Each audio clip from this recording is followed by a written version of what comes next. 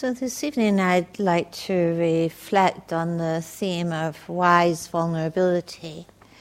And I'd like to begin with an excerpt from one of the discourses. It said, "A tangle within, a tangle without. People are entangled in a tangle. Gautama, I ask you this, who can untangle this tangle?"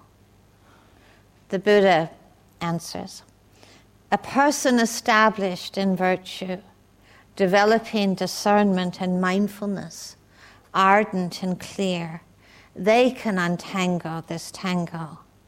Those whose passion, aversion, and ignorance have faded away, for them the tangle's untangled."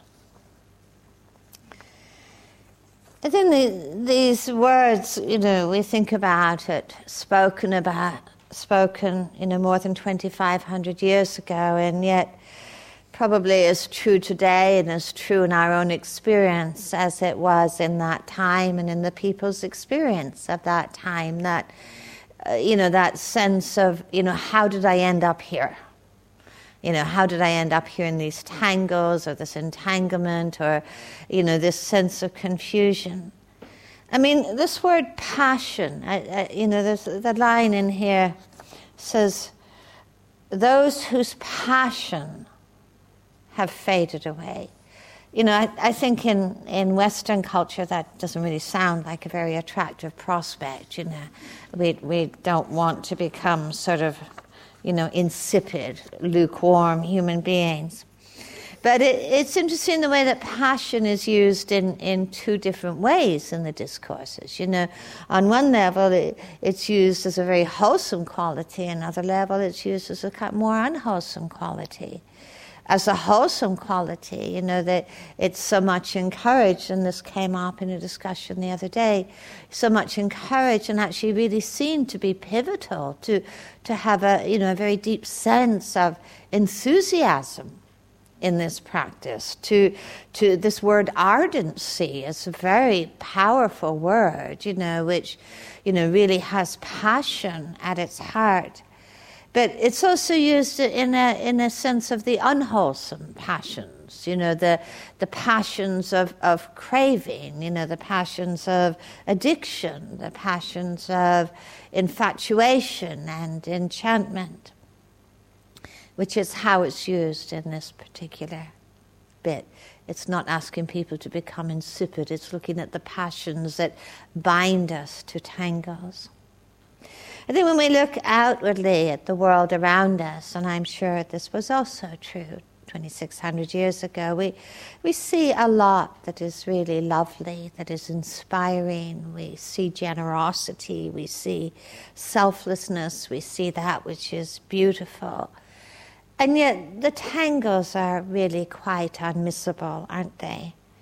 The way that countries and faiths and communities and societies and families and relationships are so divided by fear and by mistrust and by ill will. We cannot help but be aware of the levels of cruelty and ignorance and conflict that really do impact the lives of so many.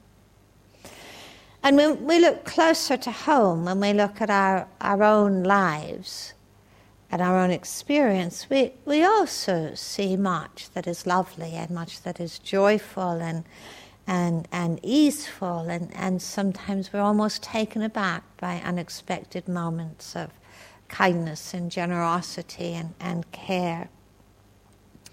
But it's probably also true that we are not strangers to what it feels like to be really caught sometimes in historical arguments and conflicts, and what it feels like to be caught in sort of cycles, relational cycles of ill will and harshness, both inwardly and outwardly.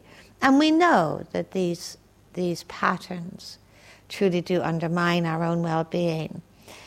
And we're familiar with the ways too, probably, the ways in which our deepest aspirations and our deepest values and intentions are so easily sabotaged, seem to be so easily sabotaged or even smothered by some of these cycles of habit and fear and confusion, that it's easy to become forgetful.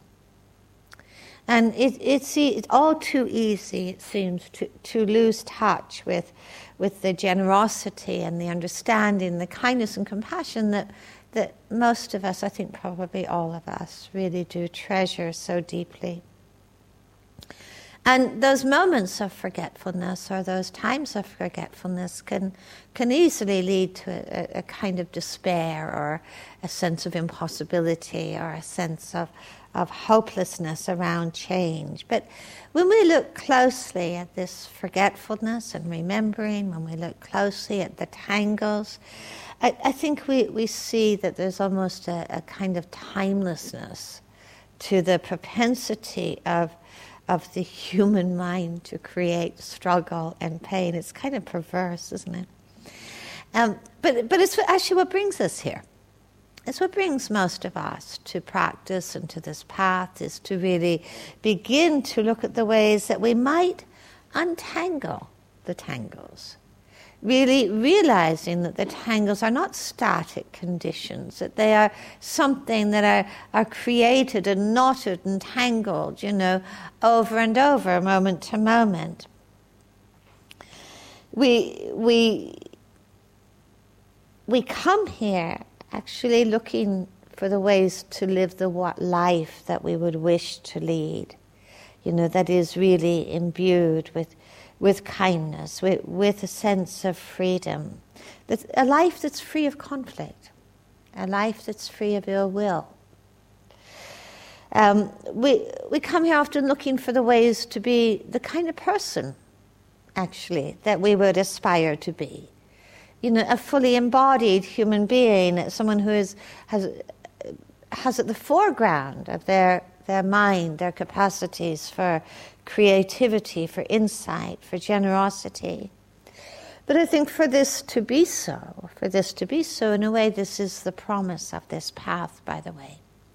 The Buddha certainly didn't encourage anybody to undertake this path or this practice as a means of staying the same, or as a means of simply being more intimately acquainted with their own disasters and better at observing them. It is actually the heart of this path is one of quite a radical transformation and offering indeed, I think, quite a radical sense of possibility for us as human beings.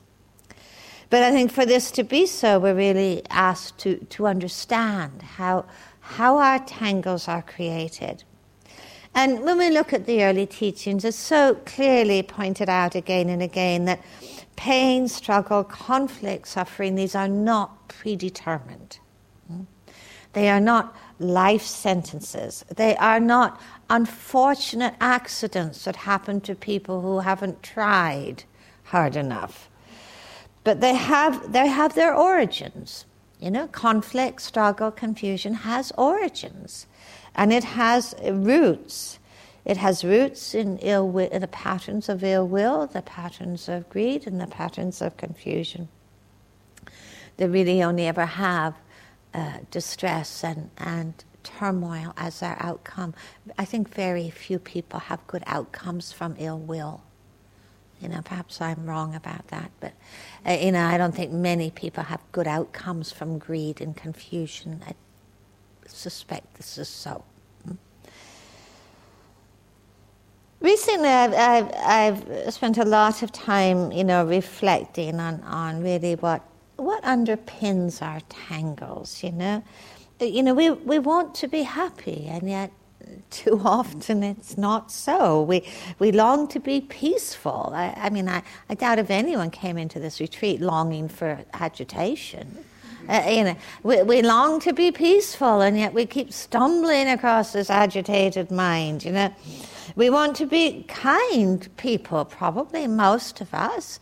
And isn't it kind of shocking how those waves of ill will and judgment just suddenly seem to pop out of nowhere, and it's kind of humbling, isn't it? It's sort of humbling. You think, well, gosh, where did that come from? We want to be clear and steady, and yet how many times do we have the experience of being somewhat overwhelmed or just somewhat lost? So it's a really good question. This is an investigation. It's a really good question to ask. How does that happen? What is it that creates that kind of dissonance, that we end up in places far from where we want to be? We all have, our own personal, our own quite unique stories and histories, I think, to be respected and to be learned from. But I think we can also sense the more universal, the very human story of our longings and our tangles that have been reflected in the teaching that John referred to last night, the teaching about dukkha. Is anybody unfamiliar with this word, dukkha? Please don't be embarrassed. Okay. We might translate as messy space. So dukkha describes the full spectrum of human experience that is difficult to be with. Okay. I've kind of, and this whole teaching actually has its roots, doesn't it? It's a response to dukkha. We can't get away from that. This is a response to dukkha, to trying to understand how dukkha comes into being, how we relate to dukkha, how we grow through the medium of dukkha. So this whole teaching is being a response, the teaching of awakening is a response to the sense of imprisonment that is found within dukkha. Okay? But I'm going to reframe dukkha. And I want to reframe it in the sense of the word vulnerability. The word vulnerability. The vulnerability that runs through our personal stories, our own lives, the vulnerability that runs through the universal story. A short list. We all have, as part of our lives, a vulnerability to pain, and we're vulnerable to injury. This is written into the fabric of being a human being. We are vulnerable to pain, and we are vulnerable to injury. Written into the fabric of being a human being, there's another vulnerability. We are vulnerable to uncertainty, to change, and to loss. As long as we are identified with a sense of self, of I am, we are vulnerable to beliefs in insufficiency, of not having enough, of not being enough. As human beings, we are vulnerable to not being able to control the world of conditions that we live in. And each of these domains of vulnerability has an extended family, many offsprings.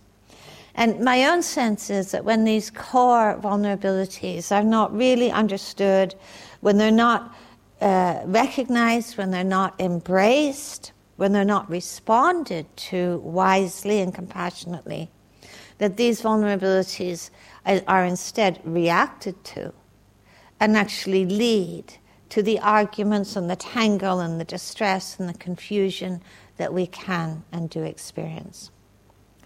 We actually probably all, to some extent, recognize that the way that we can extend such heroic efforts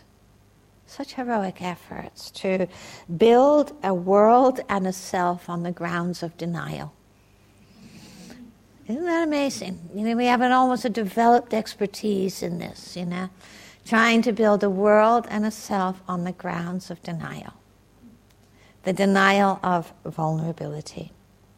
We try to distance ourselves and to protect ourselves from these areas of vulnerability. And so we develop a kind of way of being, of sort of hypervigilance, and fear. as long as we are in denial of these vulnerabilities. But when they are understood and embraced and responded to skillfully, these same domains of vulnerability are actually what opens the door to transforming understanding and compassion that actually really serves to untangle the tangle. And enables us actually to live the compassionate and courageous life that we would wish to live. I think we do easily absorb, particularly I think in our culture, we easily absorb the message that vulnerability is weakness. We may even absorb the message that vulnerability is a kind of failure. That and so are led to kind of seek or even see as desirable a kind of invulnerability. We may absorb the message that vulnerability leaves us open to being used and exploited and abused by others. We might absorb the message that vulnerability tells us that something is wrong with us. So we learn many mechanisms, I think, throughout our lives to try and defend and protect and harden ourselves against vulnerability. We learn almost to fear it. And I think that there is a kind of fearful vulnerability. I also think there's a very wise and a very sensitive and wakeful vulnerability. There's a Texan academic called Brené Brown. She says, I'm a much braver person than I used to be. You can't get to courage without walking through vulnerability. Now, I think as human beings, we very understandably have apprehension and fear around pain and around injury. Physical pain, it's not an easy thing to be with. Illness, the ones that come and go and the ones that don't go away, these are not easy things to be with. Aging, we'd like to think, is a graceful fading into the sunset. For most folks, this is not so. It's stumbling from one crisis and catastrophe to the next. Dying, we'd like to have, oh Lord, I can't tell you to die well, please. Just die however you're going to die without troubling yourself with dying well. I have seen people so burdened by the idea of the right way to die. But it's not easy, is it? None of this is easy for us. We have apprehensions because we know what emotional pain feels like. We know what it feels like to be rejected, to be subject to ill will, or to be caught in our own ill will. We know how painful is the domain of judgment and loneliness and anxiety and sadness, all of the emotions that really are built into the fabric of being a sensitive, loving, attuned human being. Many of these emotions come with that fabric. Not all of them, but many. We are apprehensive about psychological pain, about depression, difficult moods, unwelcome thoughts. And when we look at what comes with this being, a human being, we see to some extent some of this pain, certainly not all of it, but some of this pain is actually simply written into the human story. When we look around ourselves here, you don't imagine there's anyone here who is exempt. Who will not age, who will not lose things they care about, who will not at times be ill, who will not have their own measure of pain and sorrow and distress in their bodies and their hearts and their minds and their lives. And we look around and we see that no one is exempt.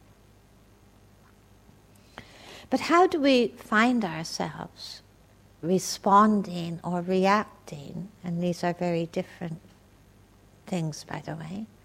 How do we find ourselves responding or reacting to this core vulnerability?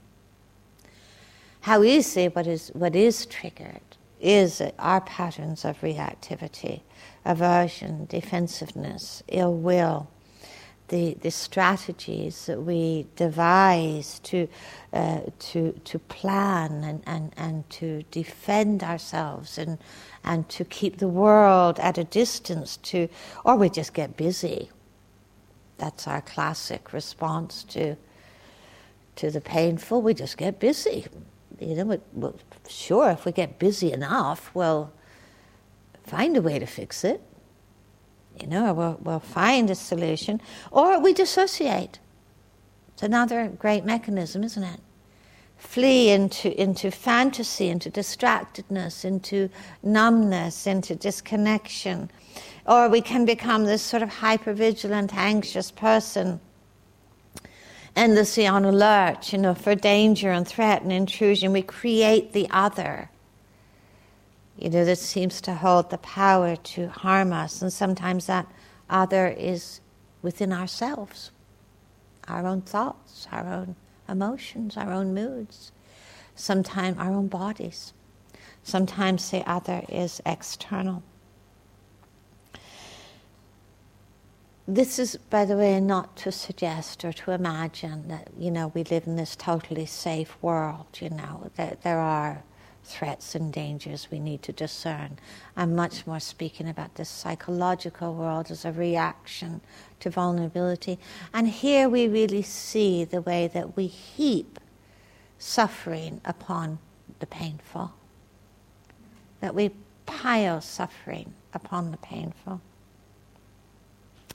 I think this vulnerability, we're vulnerable to change, and we learn actually at times to fear change, to fear uncertainty, to fear loss, even as we know that we can't find anything or anyone inwardly and outwardly that will not change. Unwelcome change, this is such a discrepancy thinking, isn't it? Because, intellectually we all nod so wisely about impermanence, we all agree, nobody here disagrees with the reality of impermanence, do they? And we live as if it's totally a mistake. Except the changes that we welcome, the end of a root canal is great news, But basically we act as if impermanence is a mistake. Or something that really should only happen to other people, or to things that we don't particularly treasure or delight in or hold dear to us, So unwelcome change we resist, and we build defenses, and, we can create a wealth of habits and views in an attempt to find some kind of reliability in this world that feels so uncertain. We seek safety even as we know in our bones, that our worlds can crumble in a moment. And many of you will have glimpsed that, how your world can crumble in a moment. We don't want to be surprised even. So we try at times to make the world stand still for us through clinging and holding, through trying to find some refuge in knowing. I know you. Therefore, I don't have to be surprised. Or I know who you are. I know who I am. I know what is beautiful. I know what is ugly. I know what is acceptable. I know what is terrible. We have so much effort. Imagine if we put the effort into our practice, the same amount of effort into inner development as we put into trying to make our world secure. We'd have a room full of Buddhists, wouldn't we? Just gotta let this say. We try to create stability and certainty in a world that is unpredictable and uncertain. One of the early texts, the Buddha says, it absolutely makes no sense at all that I, who am a changing, fluid, unfolding being, should try and find refuge in that which is also changing. Just makes no sense. We find ourselves fearing loss, so we hold more tightly. one of the great areas of vulnerability, of course, revolves much around having this identification with a sense of who I am, a sense of self. Now, this is something actually, by the way, that is completely illogical. To try and find an abiding, independent sense of self. It actually doesn't make any sense, but that doesn't stop us. So generally, when you actually look at a sense of who I am, write your autobiography. It's about what I cling to, isn't it? I'm a woman. I'm aging. I'm extroverted. I'm introverted. I'm pleasing. I'm not pleasing. But generally, when you look at the bulk of your autobiography, how much of it is actually built around imperfection or a sense of imperfection? Yeah? I'm not good enough. I'm not lovable enough. I'm not worthy enough. I'm not admirable enough. I'm not stable enough. I'm not competent enough.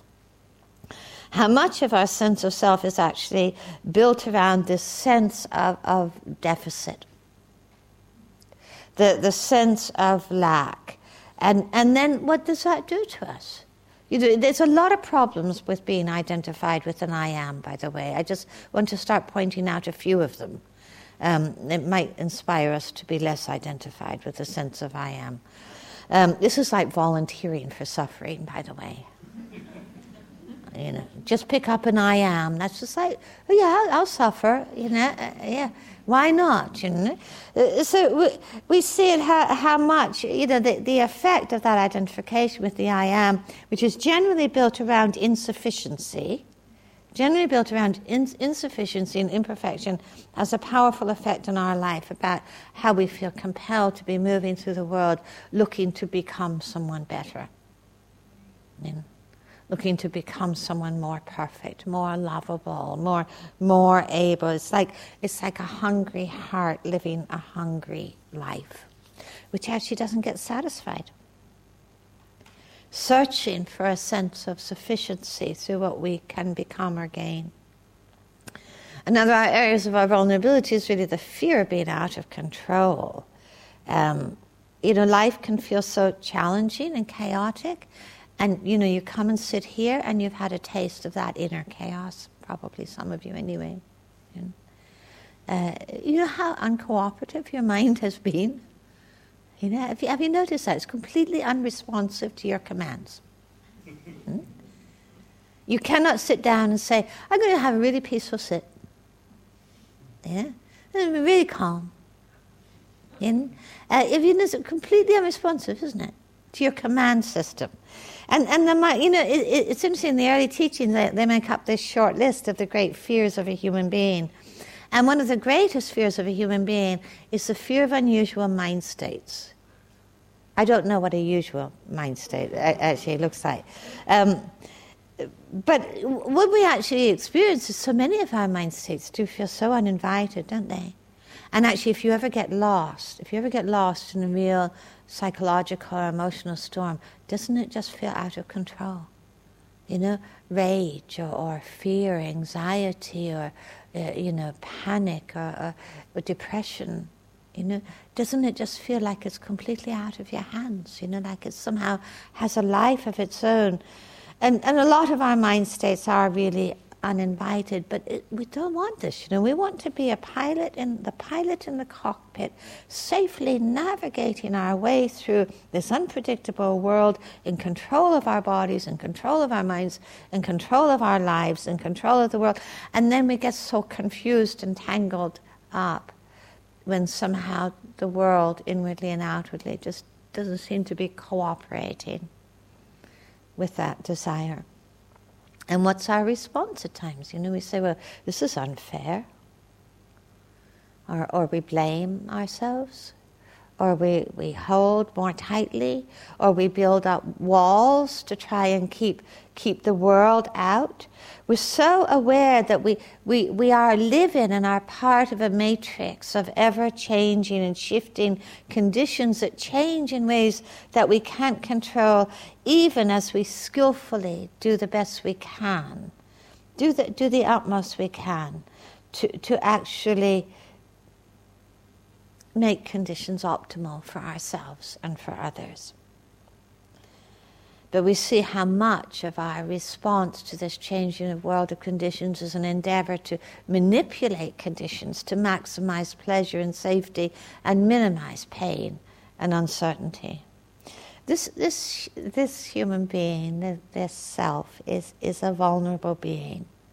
And we do a lot in our lives, some of it skillful, to protect or other hand, to disguise that vulnerability.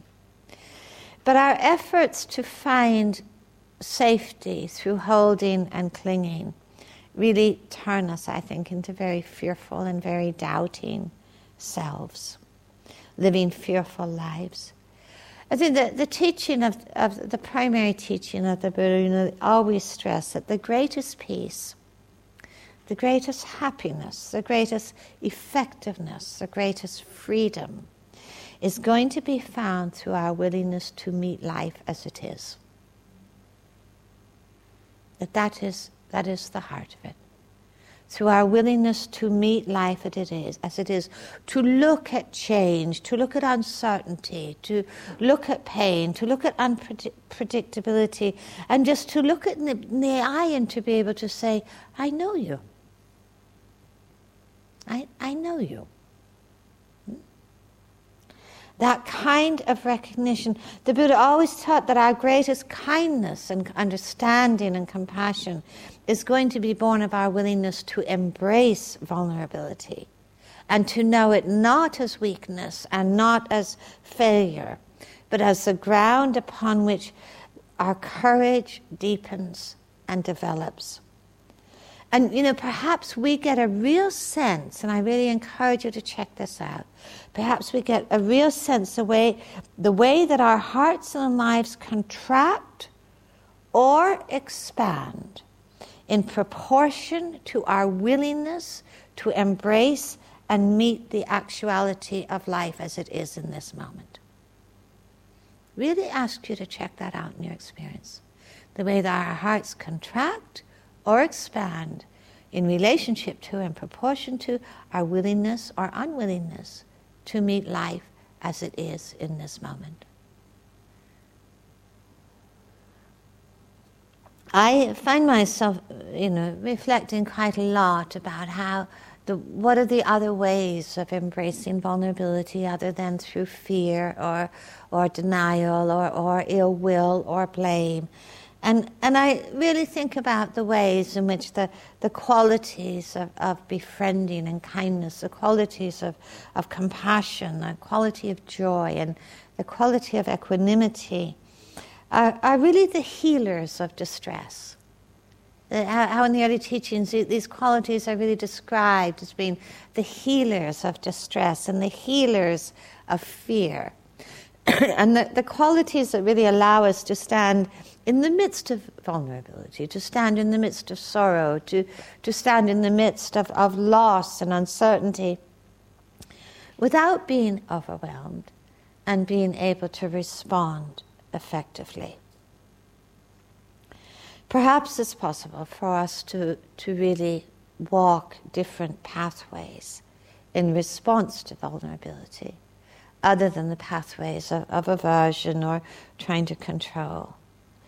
We could learn to cultivate the capacity we have, actually, to befriend vulnerability. And it seems to me that our capacity to befriend ourselves, to hold ourselves with kindness, is directly related to our capacity to hold vulnerability with kindness.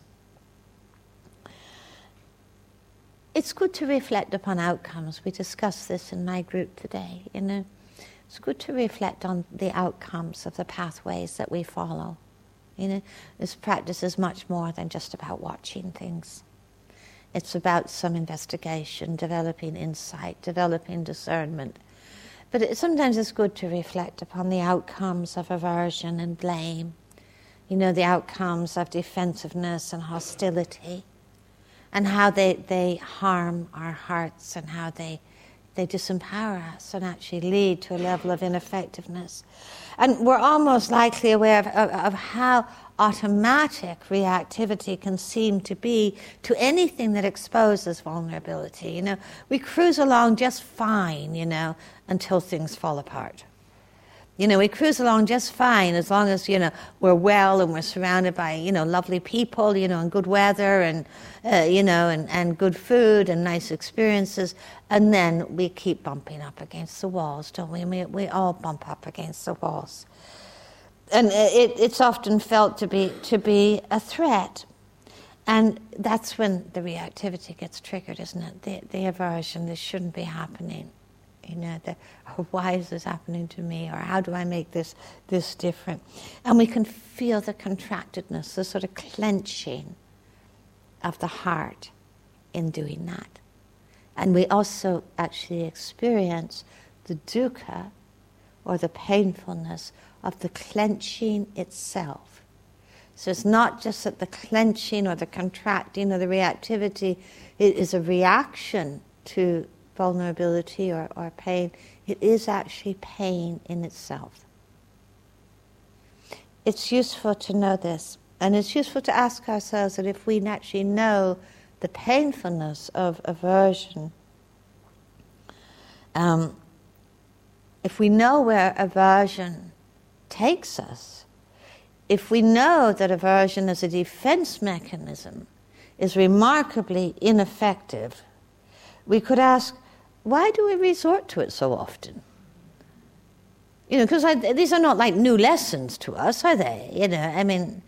Why do we resort to it so often? And I think, the habitual nature of it is so embedded and so strong, and it is why the teaching of kindness and befriending is so deeply significant and powerful, that offers us really a different and a liberating way of inhabiting this vulnerable life and this vulnerable self. And we begin to explore in our own practice and in contemporary mindfulness. This is so built into the training, isn't it? I see no bigger step that people make in mindfulness training, in whatever setting it's in, than that shift from aversion to befriending. I don't think there's one more transformative step than this one. Mm-hmm. And it's what we're constantly teaching people to do, isn't it? What we're constantly trying to teach ourselves to do, That, the habit says turn away, insight says turn towards. We're constantly teaching ourselves and teaching our others to step out of the aversion patterns, but it's not just turning towards in a sort of qualitatively neutral way. And we should never underestimate the ways in which this attitude of befriending, this attitude of caring, this attitude of affectionate curiosity, this attitude of tenderness needs to be embedded within that turning towards. Otherwise, we have only a cold glare of attention that is likely not to be transforming at all.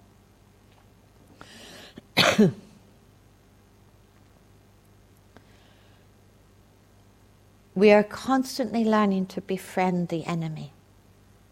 The enemy seems like a very strong word to use, but the enemy is what we have created in the other, that we fear or that we push away. And this practice is constantly learning to befriend the enemy. That this is a genuine possibility, that our happiness, our well-being, our freedom is not reliant upon that ideal moment when all of our enemies have suddenly packed up and gone home. It's in the midst of how we change the other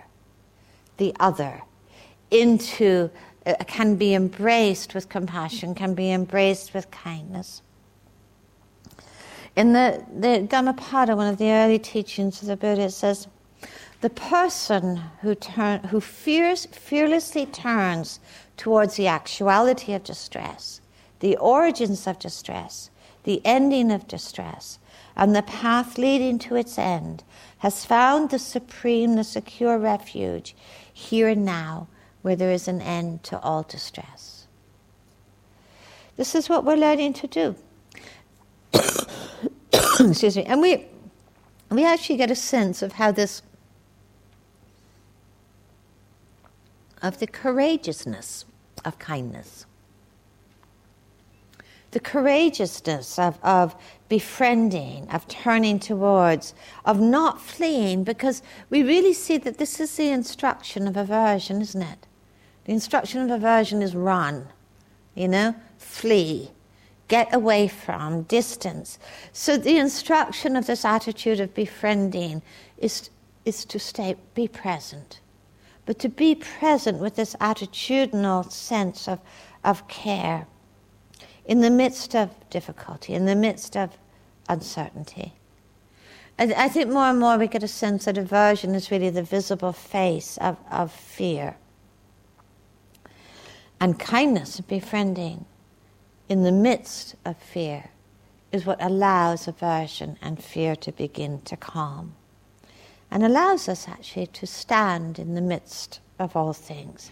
It doesn't mean that fear doesn't arise. It doesn't mean that anxiety doesn't arise. It does. It does. But we learn actually that we don't have to turn that arising into the great explosion and the great storm of helplessness and powerlessness and despair. Actually, what we learn is that we can bend without being broken. We can bend without being broken. Sensitivity actually does have a price, and I think we need to be prepared to embrace that. The development of the sensitivity held within mindfulness practice does mean that we're touched more deeply.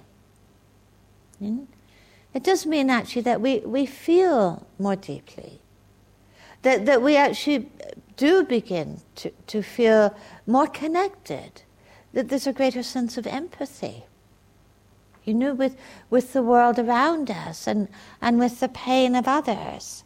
And there's much that we sense that comes within that empathy field.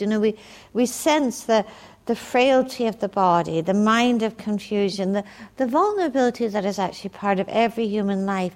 But we learned there's something really important that is let go of in that sensitivity, and that's this tendency to move towards blame. And how often when we sense vulnerability or when we sense the difficulties in human life, how easily we're moved into that story of whose fault it is. This is an endless story. It's an endless story. Instead, we actually find that there's another way of responding, which is far more compassionately. Compassion actually rests upon releasing fault-finding. Compassion rests upon releasing blame and being able to listen to the cries of the world, to listen to the painfulness, to listen to the sorrow without being overwhelmed. I think one of the core vulnerabilities, as I've mentioned, arises around this conviction of our insufficiency that leads us to primarily focus on what is broken and imperfect in ourselves and in others, and how often this becomes the eyes through which we see the world. If you notice that sometimes how much we preference with our attention that which is flawed, and that which is broken, or that which is imperfect. And we actually see the way that when we look through those eyes, how much joy is leached from our lives. How much joy actually disappears. and undermines our sense of possibility and capacity. And we really do get a sense that this belief in insufficiency is a timeless story. Sometimes it's a story that's been told to us about ourselves by others. Sometimes it's a story we tell ourselves so often that we have become the story. You know, we have actually become the story.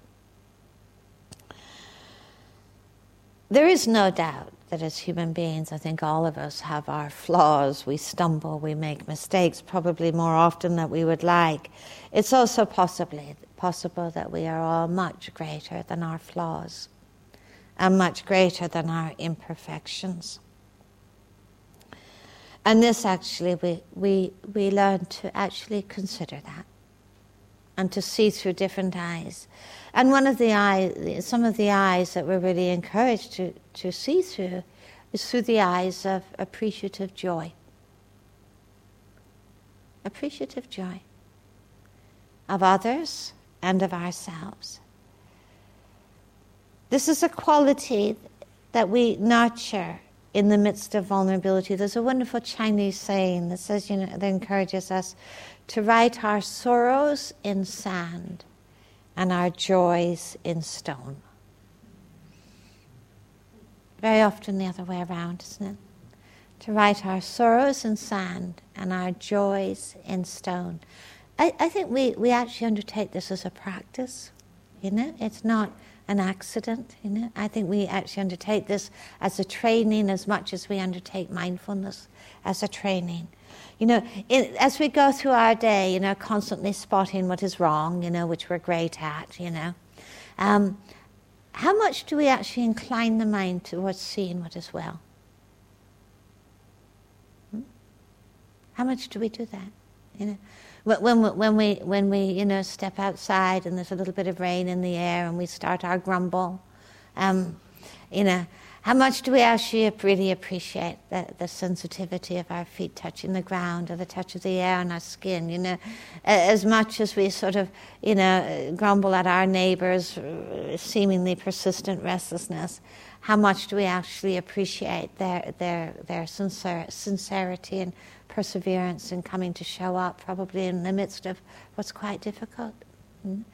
As much as we find ourselves focusing on all of the ways that we, how many breaths we've missed in a row, and how many times we became forgetful in our walking periods. How much do we actually say, well, isn't it amazing I'm still here?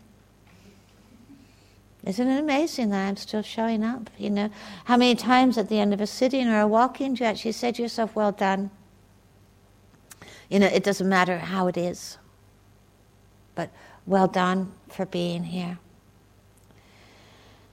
These are lessons that we learn. We learn to cultivate that sense of appreciation. We learn to cultivate a sense of coexistence. As much as this pain is existing, here's also, it lives alongside that which is well. This is not a way of trying to deny pain, by the way, but it is a way of stopping, of keeping the mind unclenched, keeping the mind uncontracted, to keep that space very, very much open. Equanimity. We learn a lot about this. It's important for everyone who ever works in a caring profession. Equanimity is so important as a companion to compassion, so important as a companion to joy. If you in your lives you work looking after others, how to keep not only the front door open but the back door open also. How really to stand with poise and balance and confidence in the midst of the difficult, knowing that we're never going to be successful in controlling an ever-changing, unstable world of conditions. This is the core an insight of equanimity, is that we actually can deeply, radically accept that. That we are never going to be successful in controlling this unstable, unpredictable world of conditions and change. This is where equanimity begins. Without that acceptance, we are endlessly subject to being knocked off balance. Not by life, but by our reactivity. If I was truly the pilot in my cockpit, my life would look a lot different than it does. I'd only have nice people, I'd never get ill, I certainly wouldn't age, I'd probably be immortal, and my life would look a lot different. I was really the pilot in the cockpit. It's such a relief to give that one up. It's such a relief. And it doesn't mean floundering, it doesn't mean being knocked about by life, because we focus more on developing inner poise and stability than relying upon outer stability for inner poise. It's much more an inside-out journey. The Buddha issued this, in the early teachings, issued this very stark statement. He says, all conditioned phenomena are unsatisfactory in that they can't be relied upon to deliver happiness or freedom. All conditioned phenomena are impermanent and unstable, and all conditioned phenomena are empty of self. And I think when we hear that, it could be heard like a very stark statement, It could even be heard as being quite depressing.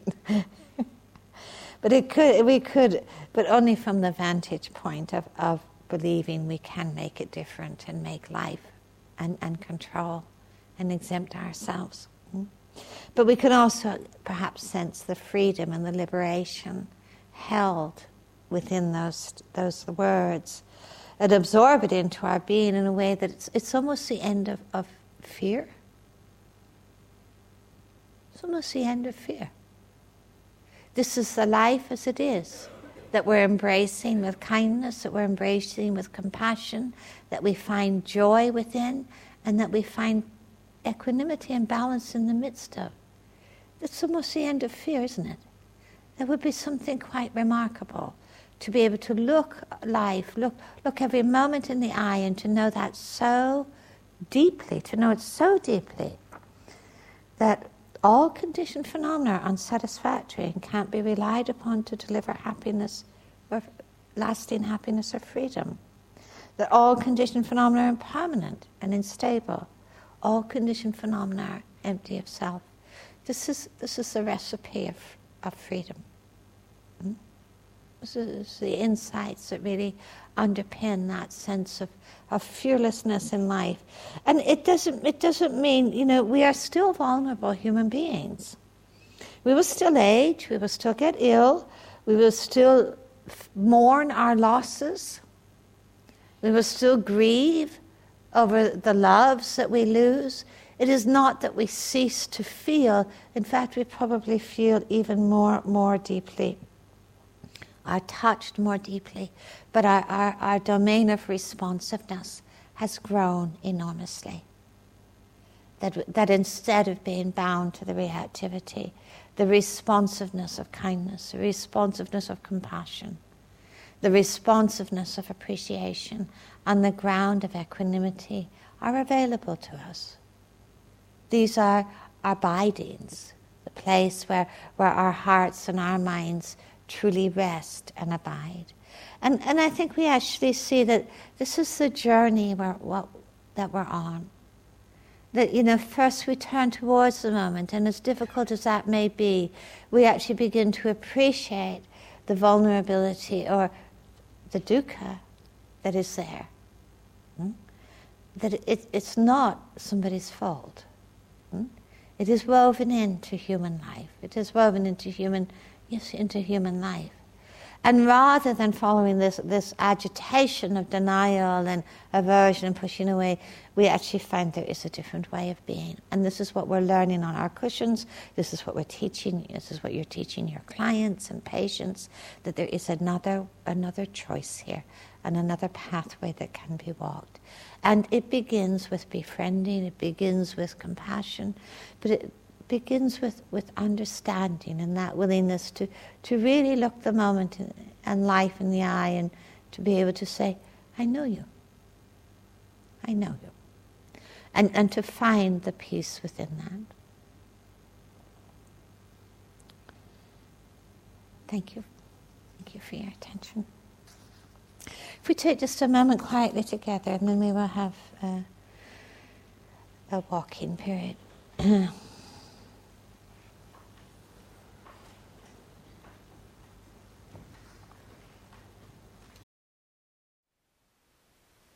Thank you for listening. To learn how you can support the teachers and Dharma Seed, please visit dharmaseed.org/donate.